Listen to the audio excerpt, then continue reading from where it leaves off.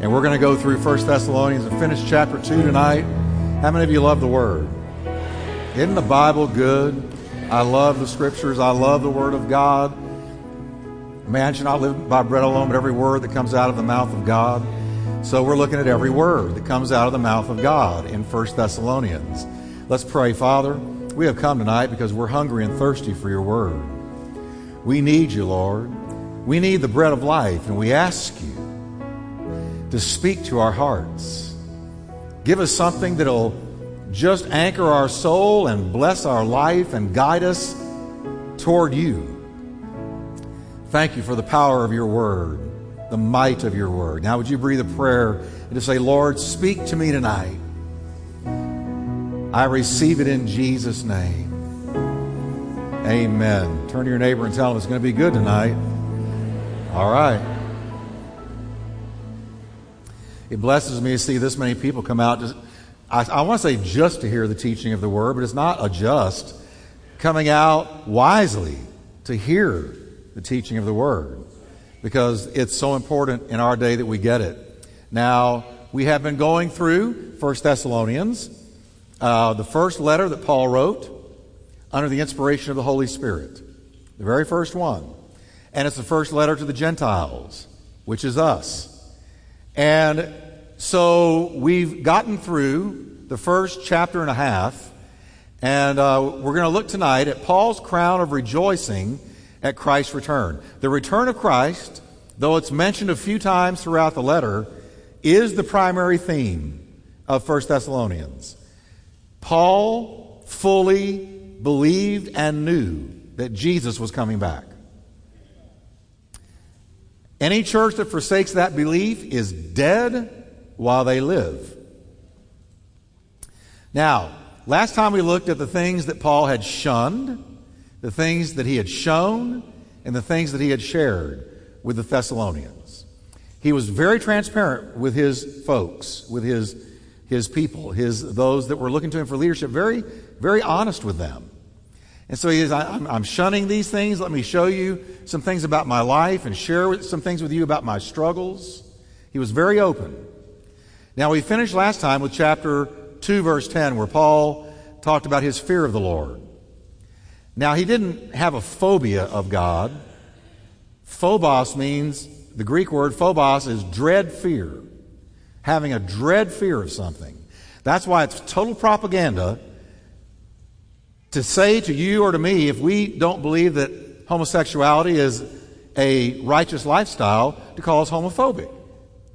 You don't know words if you use that, because phobos means I have a dread fear of something. And I don't have a dread fear of those living the homosexual lifestyle.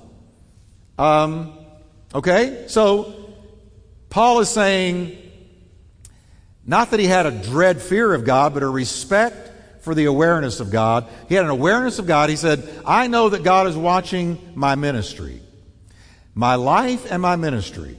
The fear of the Lord is the continual awareness that God is watching and weighing every one of my thoughts, words, actions, and attitudes. That's the fear of the Lord. I'm continually aware He's watching and weighing my life. Okay? Now, this time, in the second half of chapter 2, we're going to see what is Paul's crown of rejoicing at Christ's return, and that we will deal with at the very end. But I want to show you first that Paul had a twofold concern for his converts. The first one was a fatherly concern. Read verse 11 with me, would you?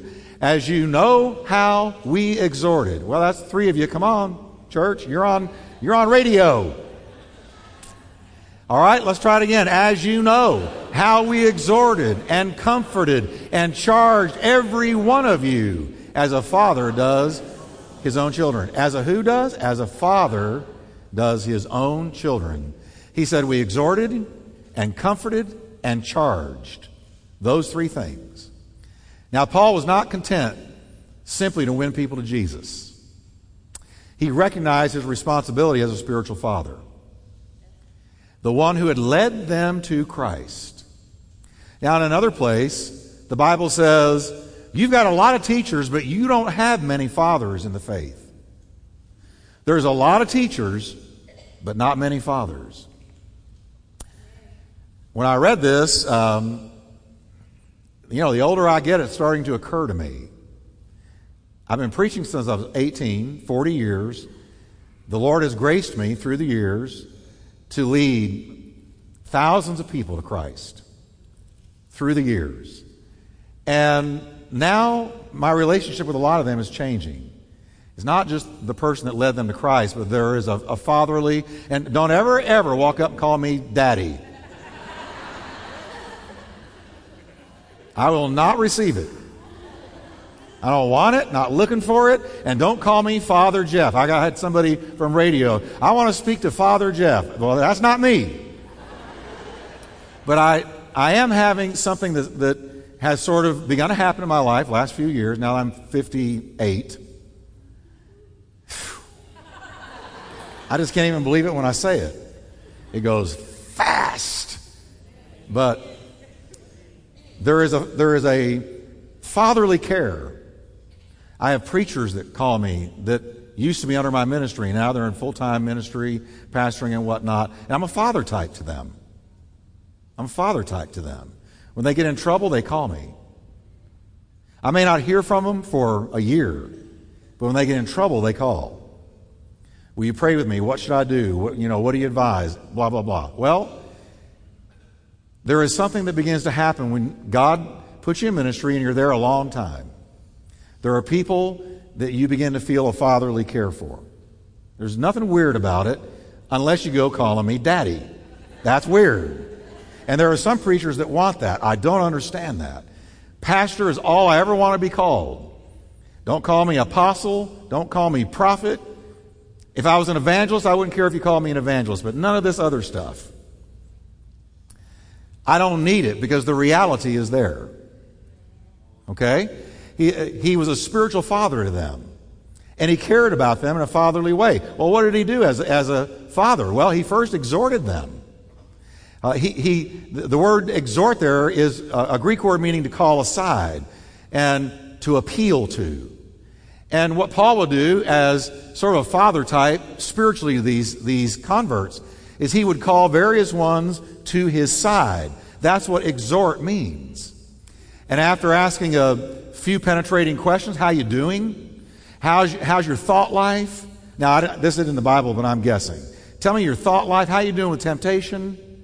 How are your earthly relationships coming along? How's your marriage? Paul would ask them questions as one who really had a spiritual right to do so. And they were accountable to him. And he would want to know at what stage that person was in their spiritual life. And then he would go from there and he would exhort them. He would call them aside and say, all right, based on where you are, let me encourage you to do this, do that, take this step, do that step. Let me encourage you. His great aims were to impart doctrine, which I do every Wednesday night. This is doctrine night. The charismatic churches for years have been dying because of a lack of doctrine. This is doctrine night. I want to teach you doctrine. Now, also to develop Christian character. That's what he was after in them. To teach the principles of the new life in Christ. And to encourage submission to the will of God. He would say, come on, get back in the will of God. Get back in the call of God. He would exhort them. We can think of different ones he did that with. Get back into the things of God. Come on. Fulfill your calling. Get out there. Get back on the saddle. Don't quit. To Timothy, come on, stir up the gift of God in you. So he would exhort them. Then he also comforted them. Like a father, his children. Very early on in their faith, we saw at the first night of looking at this letter, the Thessalonians had encountered fierce hostility and persecution. They were born again into red-hot criticism and spiritual attack. Here's the truth. Some of them suffered physically.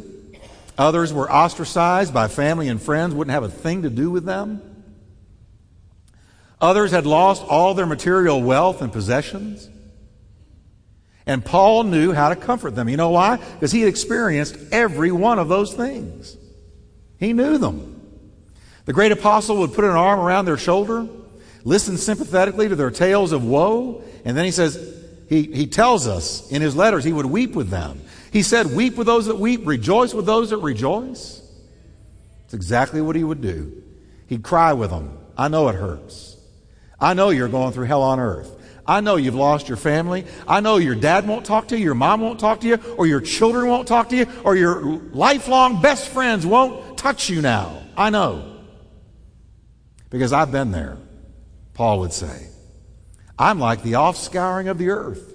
I can cry with you. But child, son, daughter, I want to tell you, he's with you. And it's worth it. And when you see him face to face, it will have been worth it all. And he would encourage them and comfort them. But he also charged them, meaning to testify or to bear witness. Paul could talk to them like few others. He knew the perils and pitfalls of the spiritual life. He knew the character of his people. He knew their abilities, he knew their strengths, he knew their weaknesses, he knew their talents, and he knew their handicaps. And can I tell you tonight, church, somebody ought to know all those things about you and me. God doesn't create islands. He creates bridges. And we are to live transparently, confessing our faults one to another, praying one for another, that we might be healed. And so he knew all of these things about the Thessalonian believers. He knew them. He was there long enough, knew them well enough, related to them deeply enough to know these things about them. Now, his second concern for them was not just a fatherly one, but a fundamental one. Look at verse 12. Read it with me, would you? That you would walk worthy of God, who calls you into his own kingdom and glory. He said, I want you to walk worthy of the one who has called you into glory. Paul the Apostle had a very high view of the Christian life. I don't think we have that in America. At least not everywhere. But Paul had a very high view of the Christian life and of the Christian. God's people, according to Paul, were sons of God, heirs of heaven, citizens of glory, joint heirs with Christ. A high calling, just to be saved. Paul would have agreed with this statement, quote, remember whose child you are. When you're out there walking around in the world and you think that nobody's looking, they are. And we need to remember whose child we are. Remember whose child you are. Paul would have loved that statement. If he'd have known it, he'd have put it in the Bible probably. And that's in essence what he's telling us. Remember whose child you are. Right when you think nobody's looking, you hear somebody call your name. And in the workplace, as soon as they find out that you're a believer, they're checking you out. They're watching you. Do they have anything I really don't have? Or is this all just a bunch of talk? So, Paul said, remember, walk worthy of the name of Christ. We have been lifted from the gutter to the glory, from the guttermost to the uttermost. As the old preachers used to say, and I may pick it up. I like that statement. From the guttermost to the uttermost. How many of you were in the guttermost? And now you're in the uttermost. All right. All right, so act like it. He's telling his people, he's telling his children in the faith, act like it. When you're out there, act like somebody that used to be in the gutter, but now you're in the uttermost of the blessings of God. And you don't go where they go, do what they do, say what they say. There is a difference. God changed you. Now next, Paul talks of how the Thessalonians had received the truth. How did they receive it? Well, verse 13, read it with me. For this reason, we also thank God without ceasing. Because when you what? Received the word of God, which you heard from us, you welcomed it, not as the word of men. Stop right there. When we heard the gospel, we knew it was not the words of men. And right now, you are not listening to the words of a man. I'm reading you from the word of God. So it's different. And so these Thessalonians said, hey, we're not hearing the word of men. This is the word of God. And he goes on, but as it is in truth, what everybody? The word of God, which also effectively works in you who believe. What's working in you? The word of God. What is renewing your mind? The Word of God. What is changing your life? The Word of God. What is growing you up? The Word of God. What is delivering you from the snares and traps of the devil? The Word of God. What illuminates your mind? The Word of God.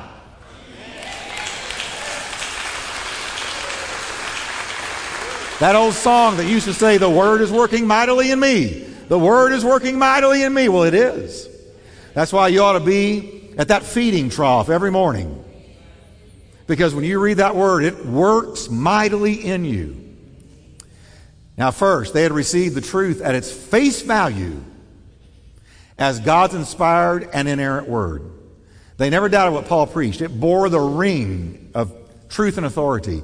You can tell when something is true. It has a ring of truth to it. It just resonates with your spirit that what you're hearing is true. They said, when they heard the gospel, they said, this has a ring of authority to it. It has a ring of truth to it. This isn't normal. This is not a man philosophizing or pontificating about his own ideas and thoughts. This is the Word of God. The Word of God contains a perfect blend of the human and the divine. The Lord Jesus is described as the Word. He was there in the beginning. He was with God. He was God. When you looked in the eyes of Jesus when he was on earth, you were looking in the eyes of God. When you heard him, you were listening to the voice of God.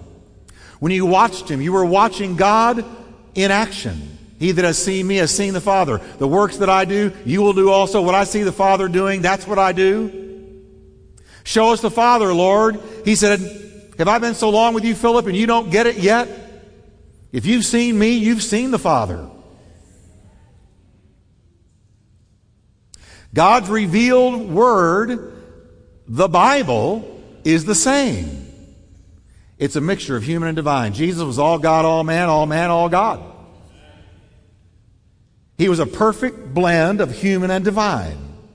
Right when you thought you were looking at something human about him, you realized there was something divine about him. And then right when you were watching him walk on water or heal the sick, he fell asleep in a boat and showed you his humanity.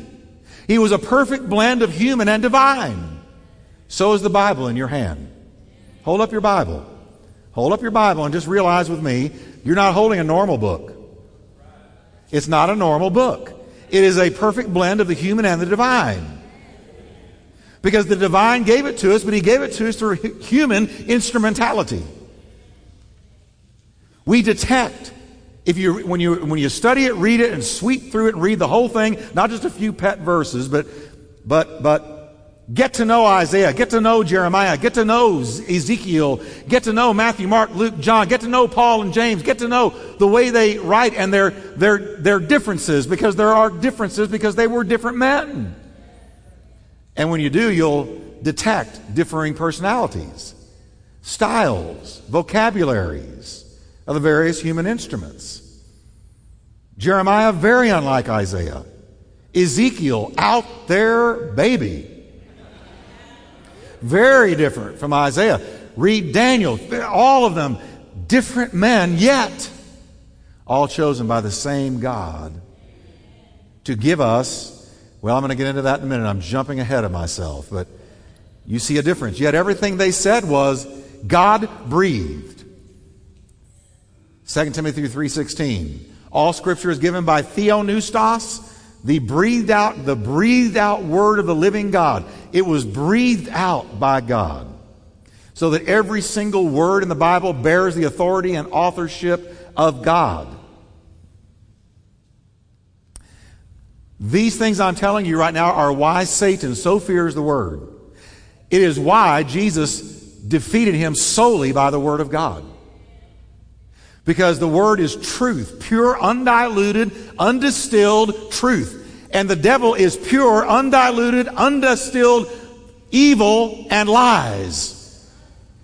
He cannot handle the quoted Word. Now, the Word of God has a fivefold quality that the words of men do not have. And I want to tell you this because I want you, Turning Point, and our radio listeners, to know why the Bible in your hand is supernatural. First, it is inspired, God-breathed. We've already talked about it just now. It's the Holy Spirit's own description of the Word. He moved on Paul to tell Timothy, all Scripture is inspired. Not most of it, part of it, some of it, all of it. Deuteronomy, Numbers, you name it. It may seem boring to you, but the Holy Ghost put it there. As a trumpeter breathes into his instrument, and his fingers control the flow of his breath through the tubes. So God breathed his words through the human instruments and controlled the very parts of speech they used without in any way violating the freedom of the human writer. They didn't come under a trance and start writing like this. The Holy Spirit carried them along like a wind blows a sailboat. And being borne along by the Holy Spirit, they penned. And it's a perfect blend of human and divine. Second, the Word of God is inerrant. The original manuscripts are miraculously free from all error. God's Word in its original documents contains no absurdities, no mistakes, no inaccuracies, no contradictions. When God speaks about Adam and Eve, the fall, the flood, or the origin of languages at Babel, that settles it. Well, Pastor Jeff, that's kind of anti-intellectual and you need to broaden your mind a little bit. Why? No, I don't. Because I see what others have written. And there is no other explanation for the universe or the planet or life or people or animals or the marine life. There is no other explanation than design. Design. It's got to be intentionally designed. So who do you believe, Darwin or God? I believe God. I don't believe Darwin. I believe that evolution, as time goes by, is being exposed as the fraud that it always has been. It's not ignorant to believe that God created it. It's very intellectually honest. When I look at the stars and the universes and all the life forms, there's no way that just happened with time and chance. Listen, atheists have more faith than I do.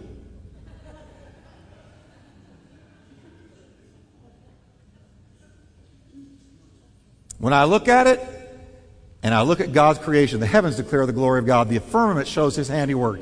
Day to day they utter speech. Night after night they show forth the knowledge of God. They can't even yet reach the end of this universe with the most powerful telescopes known to men. They keep finding new universes. But I don't need that. George Washington Carver spent his whole life studying peanuts. Just the peanut. And it was an endless revelation of miracle after miracle and stunning fact after. If you can spend your whole life on a peanut,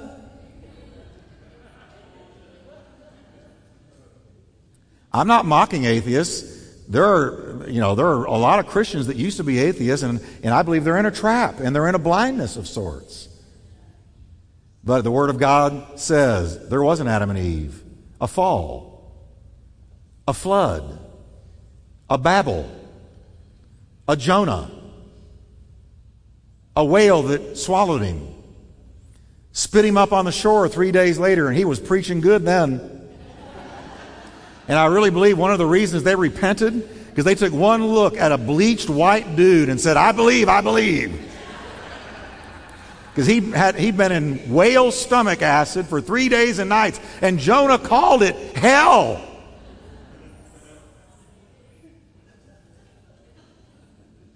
Seeming errors and contradictions in the Bible arise from poor translations, and there are some. Wrong interpretations, they abound. a partial grasp of the whole, human ignorance, bias, which is everywhere, and fallibility.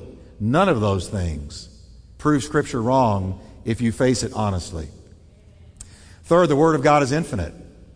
That is, it's without measure or end. That is, it tells us things, it communicates truths that transcend our own powers of thought or comprehension. There are things that if we lived to be 1,000,000, we could not, with our finite mind, grasp that God's Word tells us. For instance, God has always been. My mind can't go there. Can you? In the beginning was the Word, in the beginning of the world. But then we're told He was there way before the beginning. Before the beginning began, He was there. And guess what? Always had been there. My mind stops. If I can't come to a stop somewhere, my mind short circuits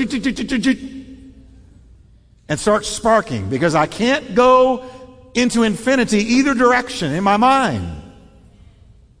But the Bible tells us about Jehovah God. He didn't become. He has always, always, evermore inhabited eternity. He is eternal. Well, my mind can't do that. The Word of God is infinite, not finite. David says, your thoughts are very deep. The Holy Spirit says in Romans or Isaiah, as the heavens are higher than the earth, so are my ways higher than your ways, and my thoughts are higher than your thoughts. Just face it and accept it. God doesn't have IQ. He created IQ. God is infinitely beyond us.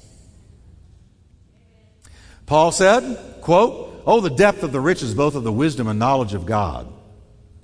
How unsearchable are His judgments, and we can't find His ways. They are past finding out." There's a part of God that you and I will never fully understand. He's past finding out. Fourth, the Word of God is incisive. It has the power to penetrate our thoughts, move our hearts, quicken our consciences, conquer our wills. One of my favorite passages, for the Word of God is quick, which means living, and powerful, which means energetic. It's possessed of strength, and sharper than any two-edged sword. It pierces where nothing else can go. It divides the soul from the spirit, and the joints from the marrow, and it discerns the thoughts and motivations and intents of the heart. That's the Word of God. And I lean on that Word every time I preach because I know it's going to do what I could never do. The great preacher Charles Spurgeon walked into he was depressed. He was lost. He was brilliant, but he was very depressed and very melancholic. Walking around the streets of London one day as a very young man, he walked into a church and he had been saying, God, I just feel like I'm damned to hell. I feel like I'm condemned. I just can't seem to get peace and rest about my soul. And he walked into this little church. And there was a substitute preacher who, as he said later, Spurgeon said, did great damage to the King's English. But here comes this future mover and shaker, probably the greatest pastoral preacher in the history of the church, walks in. There's about 10 to 15 people. He sits in the back, and this uneducated preacher just shouted out this verse. Look up and be saved, all the ends of the earth. And Spurgeon said it was like something smacked me in the face. It was like a light shone into my soul. And instantly, I knew that I was saved. How did it happen? From some eloquent preacher? No. He simply quoted this mighty word that pierces and divides soul from spirit, joint. And the Word of God changed Charles Spurgeon. And what that man did, what an honor to bring to Christ, the greatest soul winner of the entire 19th century. You never know who's going to come walking in. Fifth, the Word of God is inescapable. Jesus said, he that rejects me and receives not my words has one that judges him, and the word that I have spoken, the same shall judge him in the last day. What's going to judge people that reject God? The Word. You cannot escape the Word of God. It is inescapable. It will find you. Now, having looked at how they received the truth, Paul now looks at how the Thessalonians retained the truth. Verse 14, for you, brethren, became imitators of the churches of God, which are in Judea in Christ Jesus. For you also suffered the same things from your own countrymen, just as they did from the Judeans. Now watch carefully. Not only had the Word of God changed the Thessalonians, it also empowered them to endure great persecution. The Word is working mightily in you. If we ever were to come under red-hot persecution, how would you and I endure it? The Word working mightily in you. The same Word that saved them kept them. Their worst persecutors had at first been the Jews. He calls them your own countrymen. But that would change to also include persecution from the Gentiles. Yet the Thessalonians retained the truth they had received. They held it tight, and guess what? It held them. You're being kept by the power of God, church. It's not a matter of you hanging on. God's hanging on to you. Can I tell you that? God's hanging on to you.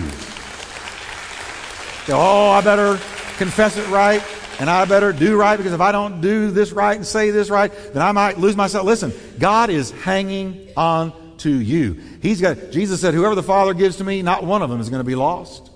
I'll keep every one that the Father gives me. Jesus had warned that persecution would be the natural lot of those who embrace Christianity. Jesus said, blessed are you when, not if, men shall revile you and persecute you.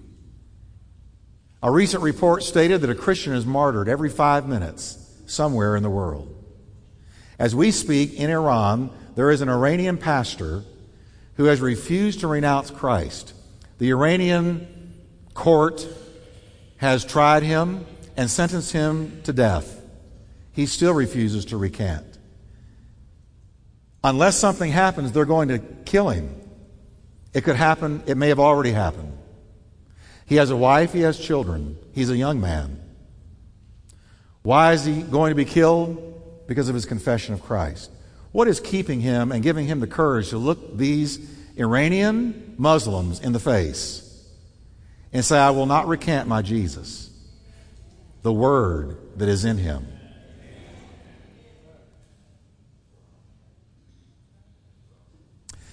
Now Paul focuses on the tragedy of his own countrymen, the Jews. Verses 15 through 16, who, speaking of the Jews, killed both the Lord Jesus and their own prophets, and have persecuted us. Look at this laundry list. Killed Jesus, killed their prophets, and persecuted the church. And they do not please God and are contrary to all men. Now this is Paul talking, not Jeff Wickwire. I'm reading out of 1 Thessalonians. He goes on and shares what they have been doing against them, forbidding us to speak to the Gentiles, that they may be saved, so as always to fill up the measure of their sins. But wrath has come upon them to the uttermost. Now let me give you a powerful little Greek lesson real quick. It's easy. Has come in the Greek is in the aorist tense. That means, in Paul's mind, it's already done. It's finished. It's a done deal. Not the wrath is going to come or starting to come. It's already fallen on them. It's done. Aorist tense. Wrath has come upon them to the uttermost. Well, the mention of persecution turns Paul's thoughts to the tragedy of the Jewish people.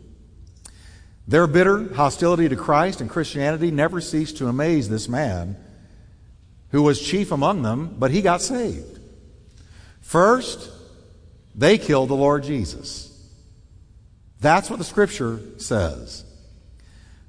No worse charge could be leveled on earth. They killed God's Son.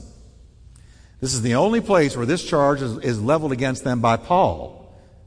You see it in other places in the New Testament, but by Paul, this is the only place where he says the Jews killed Jesus. My countrymen. What had Jesus done toward them? He loved them. He taught them. He'd reasoned with them. He'd pleaded with them. He'd wept over them. He'd warned them. And they killed him. The Son of the living God, God manifest in flesh. If I had had one scintilla of blame in that, what a dreadful thing to carry. To be that Roman that took that whip across his back, oh my. But even more, to be the Jewish Sanhedrin who orchestrated his crucifixion. Second, they killed their own prophets. The first Christian martyr, Stephen, had said just before they killed him, just before they martyred him, which of the prophets have not your fathers persecuted? He was preaching.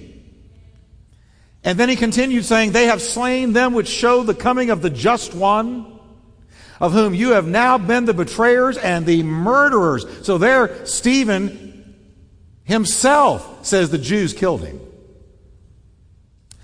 For example, Isaiah was sawn in half. Did you know that? Jeremiah was stoned to death. Being a prophet in those days was not a career choice. Third, they persecuted the early church. Paul says they have persecuted us, the Jewish people. One would think that the conversion of their chief agent of persecution, Saul of Tarsus, would have changed them or affected them or influenced them somehow. But no. They turned on Paul and also persecuted James and Peter along with the rest of the church. Persecuted them, hounded them, stalked them. The sad fact is that God had originally set the Hebrew people apart from the rest of the world for himself. Think about that. Talk about missing a calling.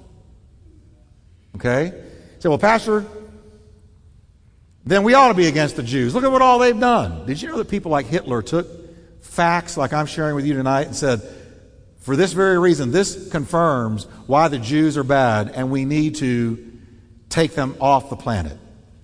But the fact is, no, church, we are to bless them. We are to pray for them. We are to pray for Israel. We're to pray for Jerusalem. We're to bless God's people because the promise holds true. Those that bless you, I will bless, and those that curse you, I will curse. So no matter what they did, we need to pray for them. But now, their calling was to be set apart from the rest of the world for himself, for God. His plan was to reveal himself to them, to redeem them, to reign over them, and make them a model of his goodness, greatness, glory, and grace. Yet they abysmally failed. In resisting God, they filled up the measure of their sins. Well, what does that mean? Another version says their sins had been piling up on them. What does that mean? Here's what it means. If you walk away from God, or if you're out there and you're not walking with God at all, you're living in sin, the Bible teaches an accumulation takes place. That God will try to call you. He will try to convict you. He will woo you. He will love on you. He will try to reach you. But as you resist him and refuse to turn, the sins accumulate. Not just in a person, but in a nation. That's why America is in real trouble right now. Because America is not repenting. The sins are accumulating. It happens with nations. It happens with tribes. It happens with individuals. And what this statement, they filled up the measure of their sins, or their sins have been piling up, it reveals that God is patient. He gives time for repentance. He will sometimes wait centuries before sending judgment. He did this with Noah. Noah's out there building that ark for over a century, preaching righteousness. And their sins were piling up. And they refused to listen. And one day the judgment fell. God withheld his hand for 400 years, 4 centuries. In the case of the Amorites, you can read about that in Genesis 15. He waited and waited for Sodom and Gomorrah to turn. But one day his judgment finally fell. The wheel of judgment moves slowly, but move it does.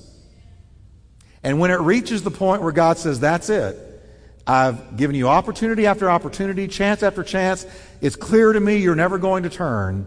Then his judgment falls. And it's awful. It's dreadful. Read Revelations. And in the case of the Jews, Paul said the wrath has now come upon them to the uttermost. The anger of God had caught up with them at last. What did that mean? Time and space does not allow a full discourse on all of the woes experienced by the Jews. Remember the aorist tense. He said the wrath has already been poured out. Well, where do we see it in history? Stretching all the way back to the 10 tribes being carried away into captivity by the Assyrians and then disappearing. Theirs has been one tale of woe after another. The Babylonian captivity of 70 years. When they were released to go rebuild the temple, only a small minority of them went. The rest of them were dispersed throughout the world. That's called the diaspora, where the majority of them were dispersed throughout the Gentile nations for centuries on end, and only began to return in 1948 when Israel became a nation again. The arrival of the Romans, who captured the Promised Land and held it in subjection, took their land away from them. That was judgment. Then the horrific destruction of the temple predicted by Jesus in AD 70, where he said, you see this beautiful temple? I tell you, not one stone is going to be left standing on another. It was decimated by the Romans and Titus, where the Jews were slaughtered unmercifully and driven from their homeland. For 200 years, Jerusalem passed into oblivion. The long centuries of their dispersion have been full of peril. In the various places they have sought to live, they've suffered discrimination, segregation, persecution, and expulsion every time, all the way back to Old Testament times. The very expression, wandering Jew, became a proverb. They have been blamed for the ills of the world, accused of horrible atrocities by the Nazis and others. They were held responsible for the Black Death during the Dark Ages. And they were made the scapegoats for every failed enterprise, the Jews. As Jesus was being judged by Pilate, they cried out something that I guarantee you they would give anything to take back. His blood be on us and on our children. Well, God heard it. And guess what? It has been. What a thing to say. Their history shows how tragically and terrible their self-imposed curse has haunted them. Now we're going to close. Everybody breathe deep and say, wow. So see, be not deceived, God is not mocked. Whatever a man sows, that shall he also reap. He that sows the flesh shall from the flesh reap corruption. He that sows the Spirit shall from the Spirit reap everlasting life. That's just the way it is. Now, we're going to zip through these last couple of verses quickly. We, brethren, having been taken away from you for a short time in presence, not in heart, endeavored more eagerly to see your face with great desire. Paul's great desire was to see the Thessalonian Christians again face to face. Being absent had not affected his love for them one iota. This man loved people. Verse 18, therefore we wanted to come to you, even I, Paul, time and again. But what happened? He said, I wanted to come to you. And boy, the devil did not want Paul visiting you as a church. Because he said everywhere he went to the church, he imparted spiritual gifts to them, which made them more dangerous to the devil. So Satan hindered him. Hinder means to cut into, like blocking off a road. To hinder by introducing an obstacle that stands sharply in the way of a moving object. To sharply impede by cutting off what is desired or needed. Look at this, saints of God. Because some of you may very well be being hindered by Satan tonight. I don't say that in a bad way. It's good to know it. This week, I've doubled up my prayers. We had a great Sunday. And I know that when you have a great Sunday, the devil's going to try to give you hell during the week. So I've doubled up my prayers because I don't want the devil to hinder me. That is, to impede my progress in any way. Watching sights the enemy. Praying fights the enemy. I know my enemy. And so I've been doubling up on prayers this week. Double up with me. We saw all those people come forward last Sunday. It's going to be worse this Sunday. As in better. Y'all are serious tonight. All right. Now watch this. Paul discerned that it was Satan himself that was actively seeking to keep him from the Thessalonians. We remember Paul's words to the Ephesians, we do not battle flesh and blood. Now, verses 19 to 20, we close out the chapter. Can you read it with me? For what is our hope, or joy, or crown of rejoicing? Is it not even you in the presence of our Lord Jesus Christ at his coming? For you are our glory and joy. Here was Paul's crown. Are you ready? He could not wait for the return of Christ, where he could watch those he had led to Christ walk into glory. That's what he couldn't wait for. Is it not even you in the presence of our Lord Jesus Christ at his coming? You are our crown. You know why I teach you this word? Because one day I'm going to answer for what I said to you. And you know what I'm looking for? Standing there and watching all of you go on by. Well, there they go. Boy, we went through it with that one. And that one made it too. Look at that. And then where's so-and-so?